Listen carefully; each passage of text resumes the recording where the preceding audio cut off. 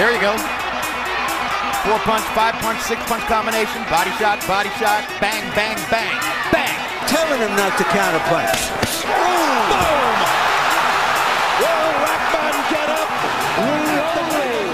Iron. You're going through all the instructions. This is for the championship of the world. I expect a tough, clean fight. Protect yourself at all times. Any questions from the challenger?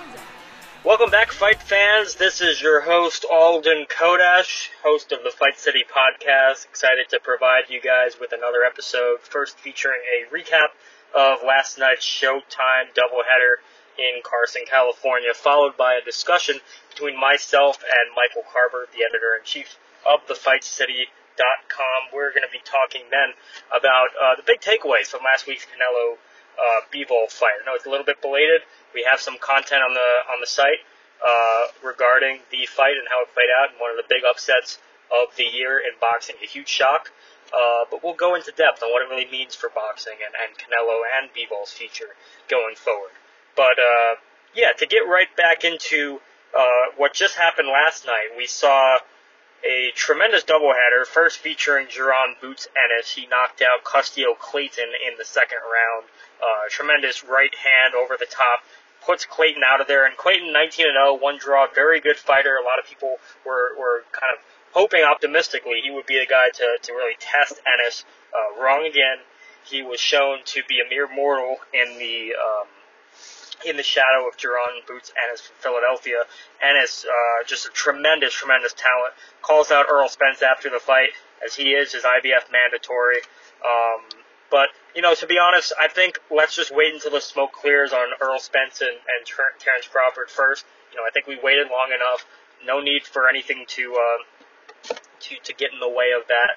And no doubt about it, I think Jaron Boots Ennis would be an extremely tough fight for Earl Spence, maybe almost as tough as Terrence Crawford would be.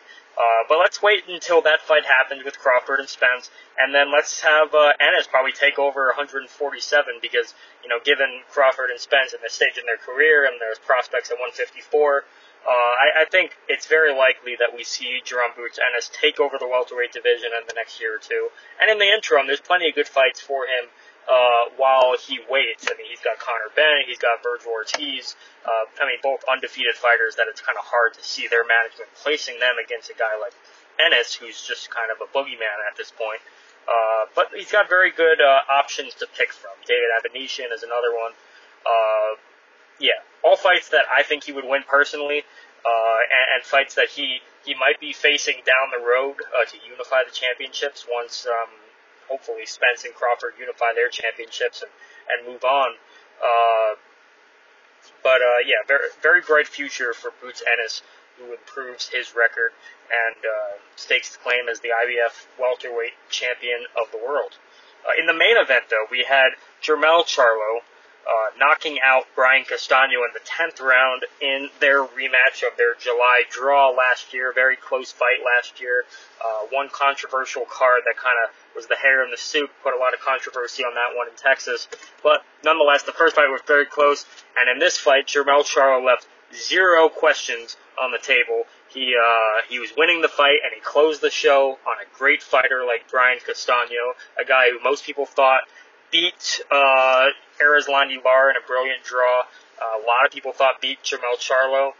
Probably more thought he won than lost or got a draw against Charlo last July. Charlo just wrecks him, really. And, I had Charlo up 87-84 going into the last round. One judge had it 87-84, and the other two had it slightly wider than that. I thought it was a very close fight through the first 6 rounds, but what really impressed me with Jermell Charlo is his boxing ability from range. After round 6, he just controlled the fight with the jab and lateral movement, and really set up the counter left hook in the 10th round that put Castano down for the first time in their 2 fights. And then he hurt him again with the left hook and took him out with that left hook to the body. Riveting shot, floored him twice in the round, en route to a technical knockout in the 10th. Jermell Charlo, with the win, becomes the first 4-belt era undisputed 154-pound champion. And he's got a couple options to pick from next, although I'm not sure if he wants to really reign at 154 for a while or move up to 160, where his brother is. Jermall. Options include mandatory challengers like Tim Zhu on the WBO side and the Towering Inferno, Sebastian Fundora, I think, on the WBC side. Both Zhu and Fundora, especially after this performance, would be significant underdogs to win. Personally, I think the Fundora fight is more interesting right now, although Zhu's a very good fighter. Fundora, with his 6'6", 6'7" stature and his reach, coming off the career-defining victory over Erickson Lubin, that 10th round stoppage, I think it would be a very exciting fight. But Lubin's power was able to get Fundora in some trouble, and Lubin's a good puncher, but Jermall Charlo, I've long compared him to Julian Jackson in terms of that 154-pound knockout power. I stand by that. I know that's a very, very bold claim. Julian Jackson, one of the hardest pound-for-pound punchers of all time. Jermall Charlo, his power is just as scary, or almost just as scary. And to be honest, I think he has much better boxing skills than Julian Jackson, which I think is a less disputed point, and something that he really put on display last night against Brian Castano in a tremendous, tremendous performance. But with that performance, there's going to be a lot of questions of where he lands on the pound-for-pound list. I know some analysts already have him on their pound-for-pound list. Canelo just lost last week, so a little bit of a shake-up in the top 10 pound-for-pound. I would definitely put him in the top 10 pound-for-pound, and I almost think he might be closing in on that, close to the middle of the, top 5, the lower portion of the top 5 list with a performance like that. I mean, just think of the guy's resume. He has the one loss to Tony Harrison that he avenged by knockout in a brilliant performance. Knocked out Erickson Lubin in the first round. Knocked out Jason Rosario. Wins over Austin Trout. Obviously, this victory over Brian Castano in a brilliant fight. These are just great notches on his belt.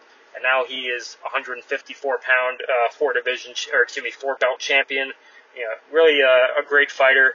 And I really hope him the best. If that includes campaigning as the undisputed king at 154, or if he wants to move up to 160, where it's a relatively weak division right now, especially with a lot of 160-pounders like Golovkin and Jermall Charlo eyeing Canelo at 168. There might be a brand spanking opening at 160 to unify those belts. I can't really think of better opposition at 160 right now besides obviously Triple G. I'm not even throw Jermall Charlo in the mix there because I don't think two brothers will ever fight each other for good reason. But Triple G would be a good fight, but he's looking at 168 pound against Canelo. I can't think of a lot of other great fights for Jermall Charlo that would trump the two fighters I named at 154, and Sebastian Fundora and Tim Zhu. Also guys like Israel Madrimov. There's some good up-and-coming talent, undefeated talent at 154, and personally, I would like to see Jermall Charlo defend his 4 belts and kind of become a dominant champion of the modern era at 154, which is a great division, really on fire right now, and they have a undisputed king, and by far, in my opinion, the best fighter in the division, Jermall Charlo. So, congratulations to him. And we will put you on a brief pause while we transition over to our discussion with Michael Carbert, and we will be discussing the big shakeup and the significance of Canelo Alvarez's stunning loss by unanimous decision to Dimitri Bivol. Welcome back, fight fans. This is your host, Alden Kodas, for another episode of the Fight City Podcast. I'm being joined by Michael Carbert, editor-in-chief of the Fight City. How are you tonight, Michael? I'm doing well, Alden. Very happy to be with you tonight. Yes, we have a lot to unpack from last night's stunning upset, in my view, of Canelo Alvarez. He was defeated by unanimous decision over Dimitri Bivol, who fought the fight of his life. Virtuoso performance. Some saw it coming. Some were stunned. I'm kind of in the middle. But it's still a huge moment when a fighter who's been as dominant at the top of the sport as Canelo Alvarez, by most lights, the pound-for-pound king, is beaten, especially in a manner this convincing. 115, 113 across the board on the cards. A lot of people thought it should have been a little bit wider. We'll get into that later. What was your impression of this moment in the sport? Well, I think there's a lot of things to take from this outcome. I think that it brings everybody back down to earth, doesn't it? About, where Canelo Alvarez stands. I mean, I don't think you could argue going into the fight that the number one pound-for-pound fighter in the sport at the moment was Canelo Alvarez. He's been very active. He unified the titles at 168. He's been very hot. And, a lot of very elevated talk about his abilities and where he stands, and about the fact that he is the number one attraction in all of boxing. He's this star figure. Mm-hmm. So that makes the outcome, the impact of last night's outcome, like, even greater. But I think in a way it's a positive thing, because it forces everybody to, like, step back and be a little more realistic, I think, about the fact that, yes, Canelo Alvarez is a tremendous fighter. He's a tremendous talent, but he's not the only one.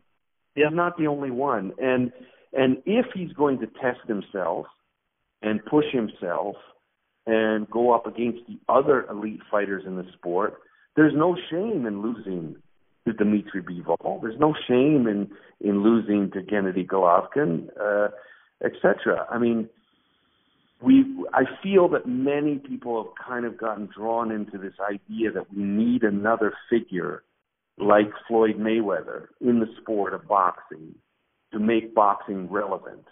And I don't think that's true.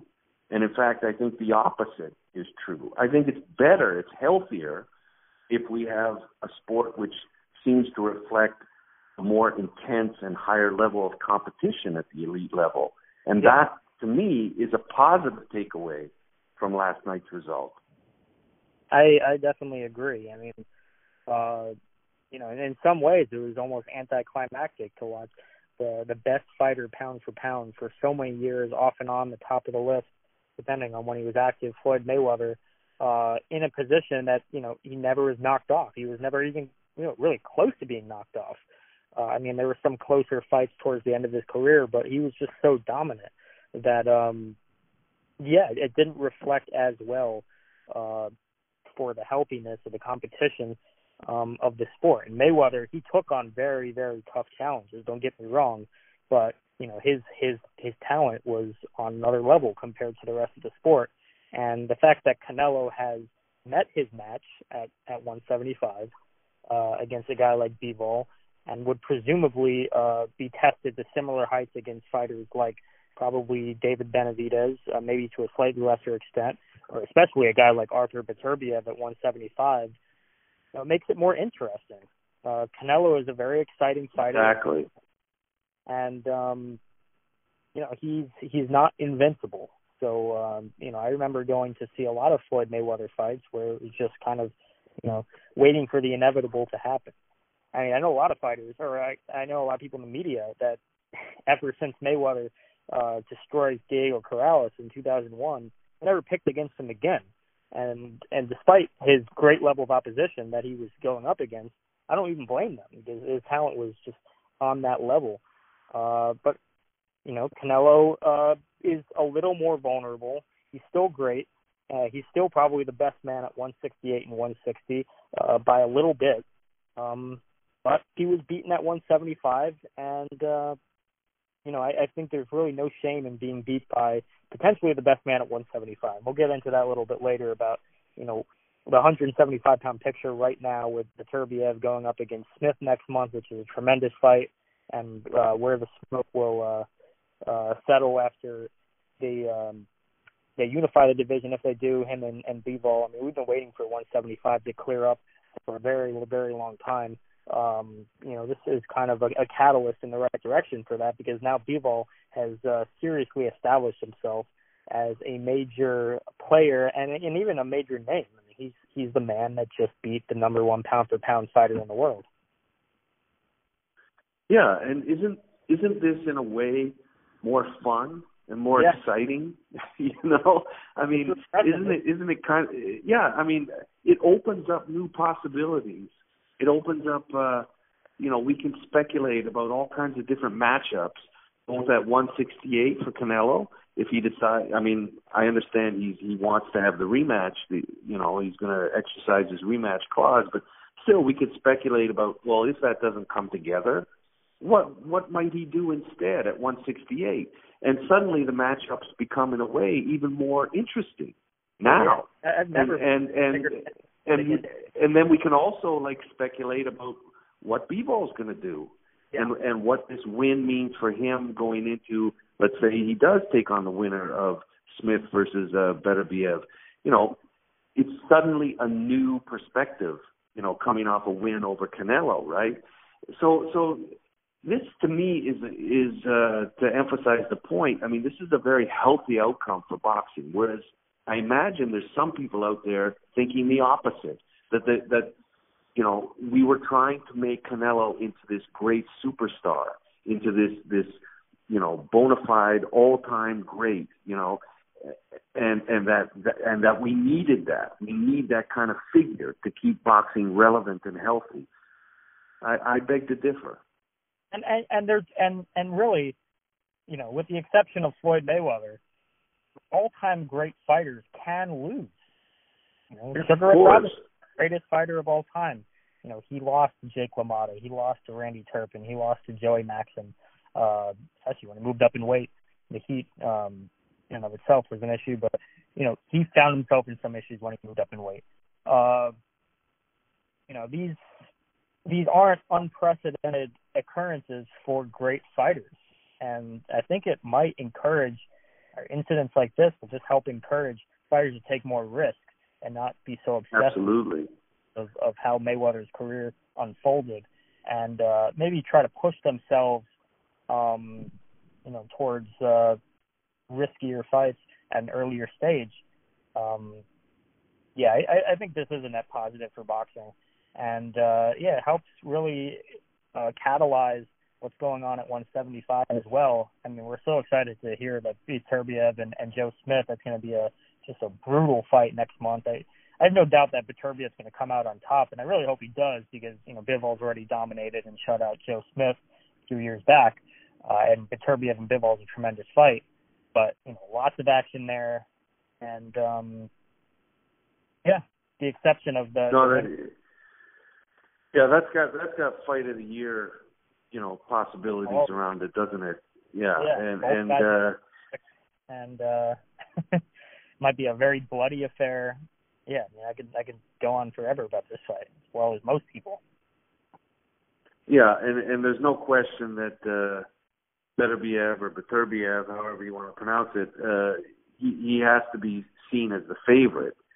And so now we can really get excited, potentially, about a showdown between him and Bivol. That will be, it won't be a big money. It won't be as lucrative as, say, a fight involving Canelo, but coming from the perspective of just, pure fight fans, it'll be just as big as any other matchup in the sport.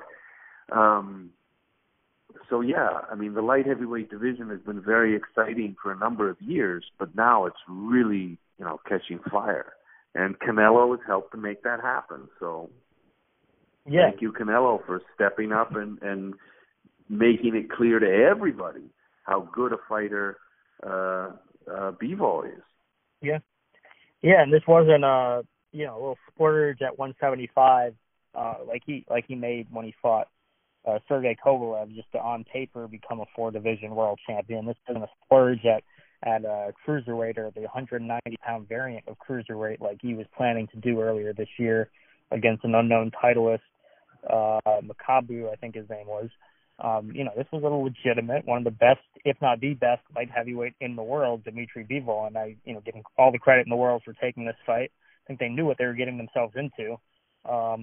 And in some way, for fans of the Canelo Triple G rivalry, I think what happened last night, it's the best thing that could have happened because, it does bring Canelo a little bit more down to earth. And if he watches the film of the fight and comes to the correct realization that, no, he didn't win the fight, despite what he said after, I think he might, if he's open and puts his pride aside, he might not activate the rematch clause and go after the Triple G trilogy fight anyways, which would have been contractually made official if Canelo would have won last night. I mean, they signed to fight each other in mid-September. Had Canelo won, I mean, Triple G carried out his end of the bargain by beating Ryota Murata, and that there was nothing in the way of that fight if Canelo would have won. I think I'd much rather see this fight now that Canelo has a chip on his shoulder. He's coming off a loss, a decisive loss, and against a fighter that I really think carried out Triple G's blueprint to how to beat Canelo to a T. Bivol was pretty much everything that Triple G was in their first fight against Canelo, and parts of the second fight, just a more youthful and more energetic version than a slightly aging version of Triple G in 2017. I agree with everything you've just said, Alden. I hope that Canelo comes to his senses and realizes that 168 is where he belongs. Yeah. And there's a lot of great matchups. There's a lot of opportunities for him there. And no one is going to hold it against him. No one's going to, especially since, it looks at this point like Bivol could go on to establish himself as a for a long time to come, a great champion. I mean, I hope that he rethinks what he's doing. Very hard to read this because it must be devastating. It must be very difficult for him to face up to what has happened, because everything with Canelo's career, especially the last few years, it's very carefully planned out.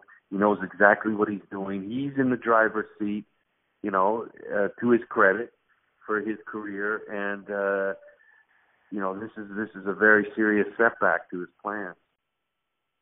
Yeah, it is. Definitely is. Canelo and Triple G. Oh, I'll edit this out. I had a thought, but I lost my train of thought. What was I gonna say? Canelo and Triple G. I know what I was gonna say. Okay. A second. Brief pause. Yeah, I think if Canelo is looking at this fight objectively, and he kind of looks back in history, I'm going to steal some of the thunder from what Dan Rafael was saying in an interview after the fight, but taking an immediate rematch has historically, in stylistic nightmares like I think Canelo's up against, like Bivol, is a really bad idea. And I'm thinking of fights like Shane Mosley against Winky Wright. Stylistic night, Mosley's naturally smaller fighter gets beat by around the same margin in my view, 9 rounds to 3, 8 rounds to 4. Fights an immediate rematch, does a few things differently, but the net result is the same. Almost the same margins in the second fight. And you think of Mosley against Vernon Forrest, very similar situation. 2 fights where just not good stylistically. It's not going to detract from the legacy of Shane Mosley if he veers away from those fights and, fights fighters that are, more his size. Oscar De La Hoya, his legacy was enhanced by that victory. Fighters like Antonio Margarito, that was a huge legacy-enhancing victory. Some guys just have your number. And great fighters can lose to fighters that have their number. Eder Joffrey is one example. He lost to fighting Harada on 2 different occasions. Guy just had his number. Are we really going to, just only think of Eder Joffrey in the context of fighting Harada, a fellow great fighter who beat him twice? Not really. I mean, Bernard Hopkins lost twice to Jermaine Taylor. I don't really think Hopkins' legacy is muddled with a fighter like Jermaine Taylor, who didn't accomplish a fraction of what Hopkins did throughout his reign at middleweight and light heavyweight. So, I think Canelo should get real. I think someone needs to bring him down to earth and say, hey, maybe the rematch isn't the best fight for you. I think, you should go forward with the Golovkin fight and then just defend your titles at 168, which, like you said, I really think is his best weight division. He swept through the division, beat some very good fighters to unify, but there's more fights ahead of him at 168, most notably David Benavidez, and possibly Jermall Charlo if Charlo moved up from 160. And, we know Demetrius Andrade moved up to 168. He's looking for a piece of Canelo. So, there's more to accomplish at 168 despite having all the belts. Absolutely. And more to accomplish at 168. And if he were to move forward that way and take on all the deserving opposition that's available to him there, he can still, despite this defeat, he can still, everybody was. What was the the tagline for this fight? It was all about legacy. Yeah. Losing to Bivol does not destroy his legacy. That legacy is still there. He could still move forward and establish the legacy as one of the greatest Mexican fighters of all time. Yeah. That's still available to him, and it doesn't matter. I'm in agreement with you all. Yeah, he's only 31 years old. He's got a long career ahead of him if he wants to. I know there was some talk of him kind of winding things down if he were to win this fight and were to win the Triple G third fight.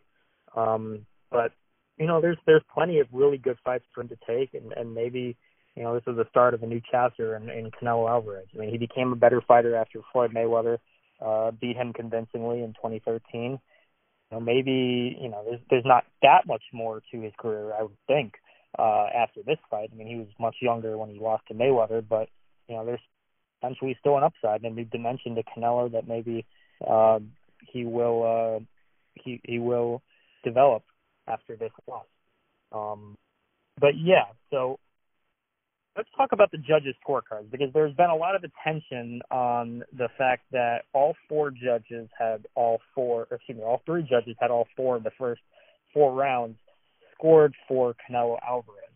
A lot of people have called this egregious, called this as a cry for investigation. In my view, I think they are blowing this one out of proportion. I think people should take a step back and look at the fact that the first 4 rounds, while I did score 2 of them for Bivol, were all swing rounds. Now, each judge is not going into the fight pre-filling out their scorecards. They're scoring 1 round at a time.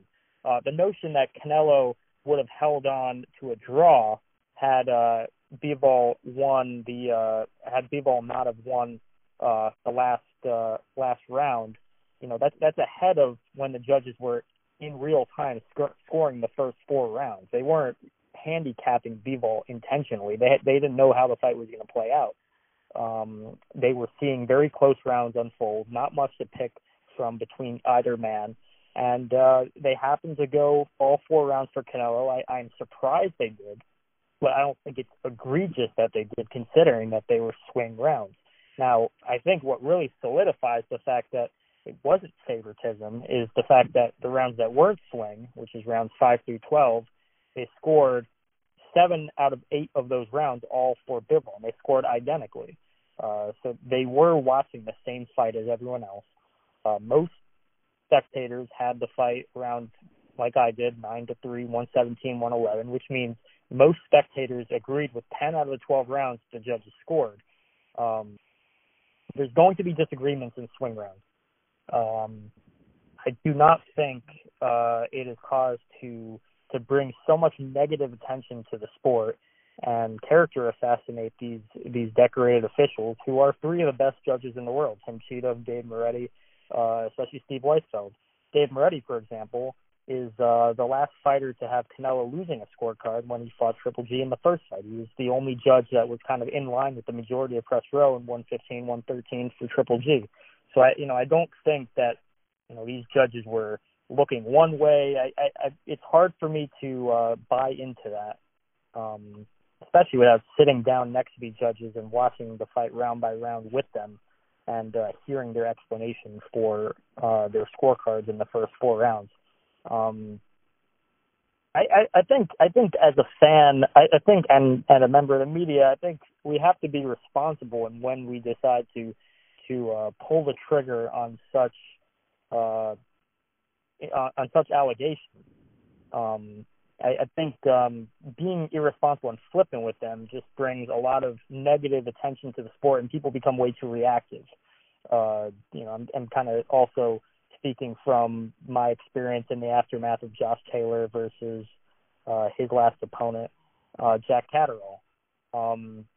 If we don't want boxing to be looked at as a corrupt sport, we need to be selective and objective, and when we question its objectivity. That's just my opinion. I know that's a lot, speaking from someone who's spent a big portion of my life in the last 5 years judging amateur fights, nearly 800 amateur fights judged at this point. It definitely pains me to see this kind of anti-officiating sentiment in the wake of, for the most part, I think a pretty good job scoring last night's fight. Well, I can't argue with any of that, Alden, and I am very happy to take the opportunity to point out to everyone how you are an active referee and judge of amateur boxing, and so you know what you're talking about. And I think the only thing to add to that is that it's symptomatic, isn't it? I mean, of what has gone before, right? So if the judges' cards are not as bad as many are making them out to be, the reaction to them is not so much the reaction to those cards, right? It's more a reaction to other fights in years past and other outcomes, other decisions, other scorecards. Most notably, of course, the decisions in the two fights with Gennady Golovkin. Especially, I think one egregious one was, obviously, nobody can argue that the Adelaide Bird 118-110 card was way out of whack. People don't remark on the fact that Adelaide Bird was sat down by the Nevada State Athletic Commission after that for an amount of time I'm not aware of, but I know that she was.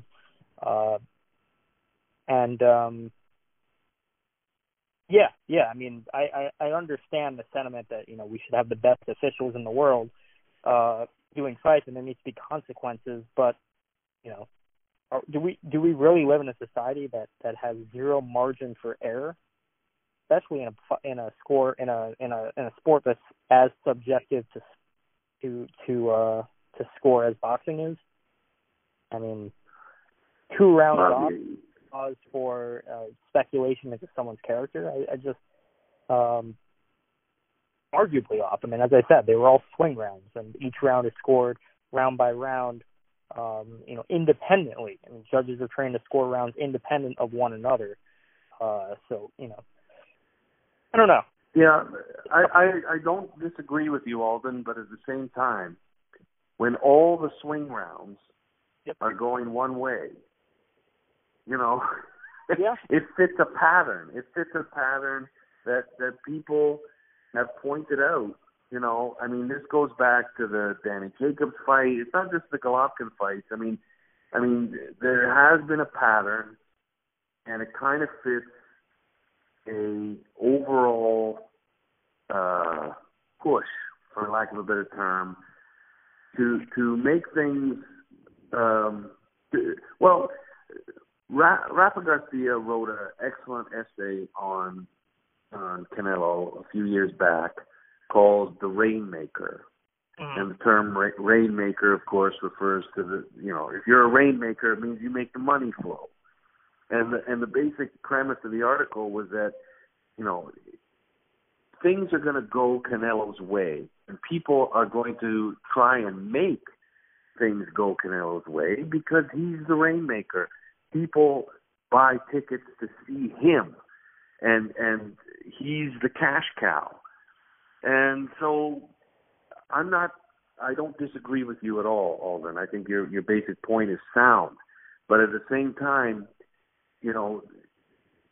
it's not outrageous for people to see a kind of trend that's developed over a number of years. And it seems like Canelo is almost untouchable. And everyone seems to agree that last night's fight, it was not close. No. I mean, that's the general consensus. It was not a close fight. So, I thought it was a clear 115, 113. Yeah, I think the 7 rounds that Bivol won were clear rounds that he won. And when you win 7 rounds of the 12 without knockdowns, that means you win the fight. Each fight is scored round by round, and judges are discouraged from conflating the story of the fight, the narrative of the general fight, with what's happening in each individual round. But yeah, the fact that all 3 judges had the first 4 rounds is, I could understand the suspicion that arises from that. At the same time, I've seen bigger outcries over scorecards that vary so much from one another, where they're so inconsistent that you wonder how judges were watching the same fight. You think about Marvin Hagler against Sugar Ray Leonard, and you got one judge scoring 115, 113 for Hagler, and he's sitting a few feet away from a judge that has it 118, 110 for Leonard. And you wonder how these are all considered the best officials in the world, and are they trained differently? Are they not interpreting the scoring criteria the same way, which has a degree of subjectivity embedded in it? In this case, it was the opposite. These judges, from a supervisor standpoint, did a really good job out of consistency. If this was in the amateurs and you go off of how judges are rated, all judges would have gotten the highest marks because they were all consistent with one another, and consistency is what increases your rating as an amateur judge. It's not easy. There's many reasons why things can be skewed, at least to which is the fact that the scoring criteria is somewhat subjective, and the other is the fixed vantage point they have around the ring. We have multiple camera angles. They have, one position that they're viewing the fight from the whole fight. I don't think there was any funny business in there. I think what it comes down to is 4 swing rounds, and that's quite a bit of swing rounds. And I disagreed with them on 2 of the 4 swing rounds. Right. Even had they disagreed, even had they give 1 of those 4 rounds to Bivol, there would not be anywhere near the outcry. And just think of that. 116, 112, 1 round different. The tenor of the reaction would be completely different. The thought that, Bivol needed to win the last round to avoid a draw, judges can't predict the future while they're giving the first 4 rounds to the fighter that they thought edged them. So, I mean, if they were looking to rob Canelo, they would have done it. That's just where I land on the issue. You mean Bivol? Bivol. Excuse me, you're right. If they were looking to rob Bivol, they would have found another round to give to Canelo besides the first 4. And they would have had it draw, they would have had it for Canelo. They didn't do that. There's no change in the result. They got the non-swing rounds right in its entirety, 100%. I think I understand the suspicion. The character assassination, I think, is extreme and over the top. And I think it reflects a lot of negative attention, or it provides a lot of negative attention to the sport that, I think judging has improved as a result of some of the egregious scorecards that we've seen over the last several years. But of course, it's commission by commission because we don't have a federal oversight like some other sports do. And different commissions are going to take different actions. So, a lot to unpack. I think the judges got the right outcome, And I'm glad they did, because the 115-113 did get me very nervous because Bivol worked so hard to get the victory last night. So now that Canelo has suffered his first loss in nearly 10 years, decisive loss to Dimitri Bivol, the inevitable question, given how much stake boxing fans had in his pound-for-pound number one status, is where does he go from here on the pound-for-pound list? I mean, he's amongst very, very good company near the top with Usyk, Spence, Inoue, obviously Terence Crawford. Canelo was number one on most lists. It's kind of hard to maintain that coming off a loss this decisive. So where do you think he stands now? Yeah, it's a really interesting question, isn't it? Because,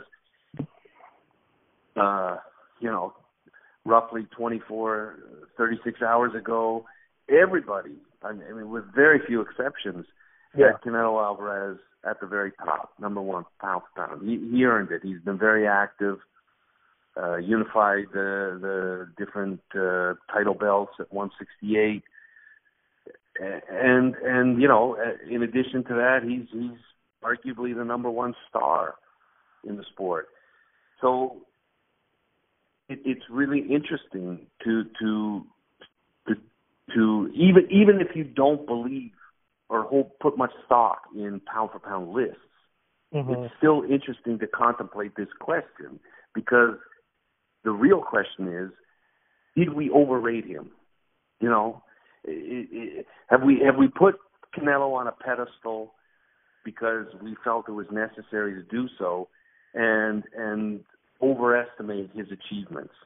And it's an intriguing question. I tend to think that it's a bit of both. I mean, I think that he deserved a lot of the accolades that came his way, although I would argue that Alexander Usyk is actually the fighter of the year for 2021, not Canelo. But there's no arguing with the fact that in so many ways Canelo is number one. Did we overrate him? I think it's more the fault lies in the expectations that whoever is the mythical number one pound for pound fighter should be in some ways kind of untouchable, invincible. And it comes back. Go ahead. Yeah.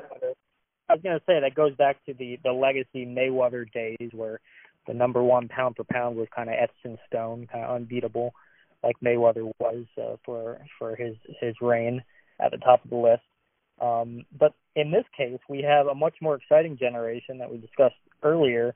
That we have 5 fighters that some of them can fight each other, like Bud Crawford and Earl Spence, that can easily play musical chairs with the number one pound for pound spot. I'd much rather be a part of that sport than the top heavy nature of the pound for pound list in around 2010 to 2015, where Mayweather, kind of ruled on the very top with some opposition from Pacquiao, who he beat pretty convincingly in 2015. I kind of like where we stand now. I'm with you. Yeah. And meanwhile, I mean, if last night's fight means that we put a little more focus and a little more emphasis on guys like Terence Crawford, I mean, that's all for the good too, isn't it? What about if it makes the Crawford versus Spence fight for the vacant number one pound for pound? Any narrative that gets those two fighters in the ring works for me. Absolutely. Yeah, it kind of opens up some space, doesn't it? And it opens up some attention to looking at those other fighters, and that's a healthy thing. That's a positive thing. So it's less about everybody being disappointed with Canelo, and more about, hey, we've got a lot of good elite level fighters in the sport. I mean, and a number of them I think are underrated. I mean, you look at the pound for pound list, and where's Lomachenko? He's way down. I think the loss to Teofimo Lopez has caused us to, his stock just plummeted. I mean, is that really deserved? I mean, I just use that as an example of how one defeat should not totally undermine our perspective and our judgment of a fighter. And the same should apply here with Canelo. I mean, there's no shame in losing to Dimitri Bivol, and losses, as you noted earlier. All-time great fighters lose fights to other excellent fighters. And that's part of what makes boxing so exciting and so interesting. Why would we want to have it any other way? I'm with you 100%. I think the loss that Canelo faced last night, he lost a fight that he didn't look bad in. He just lost to the better fighter that night, kind of butted the star of Dimitri Bivol into bigger and better things at 168 pounds. And I'm excited for the future.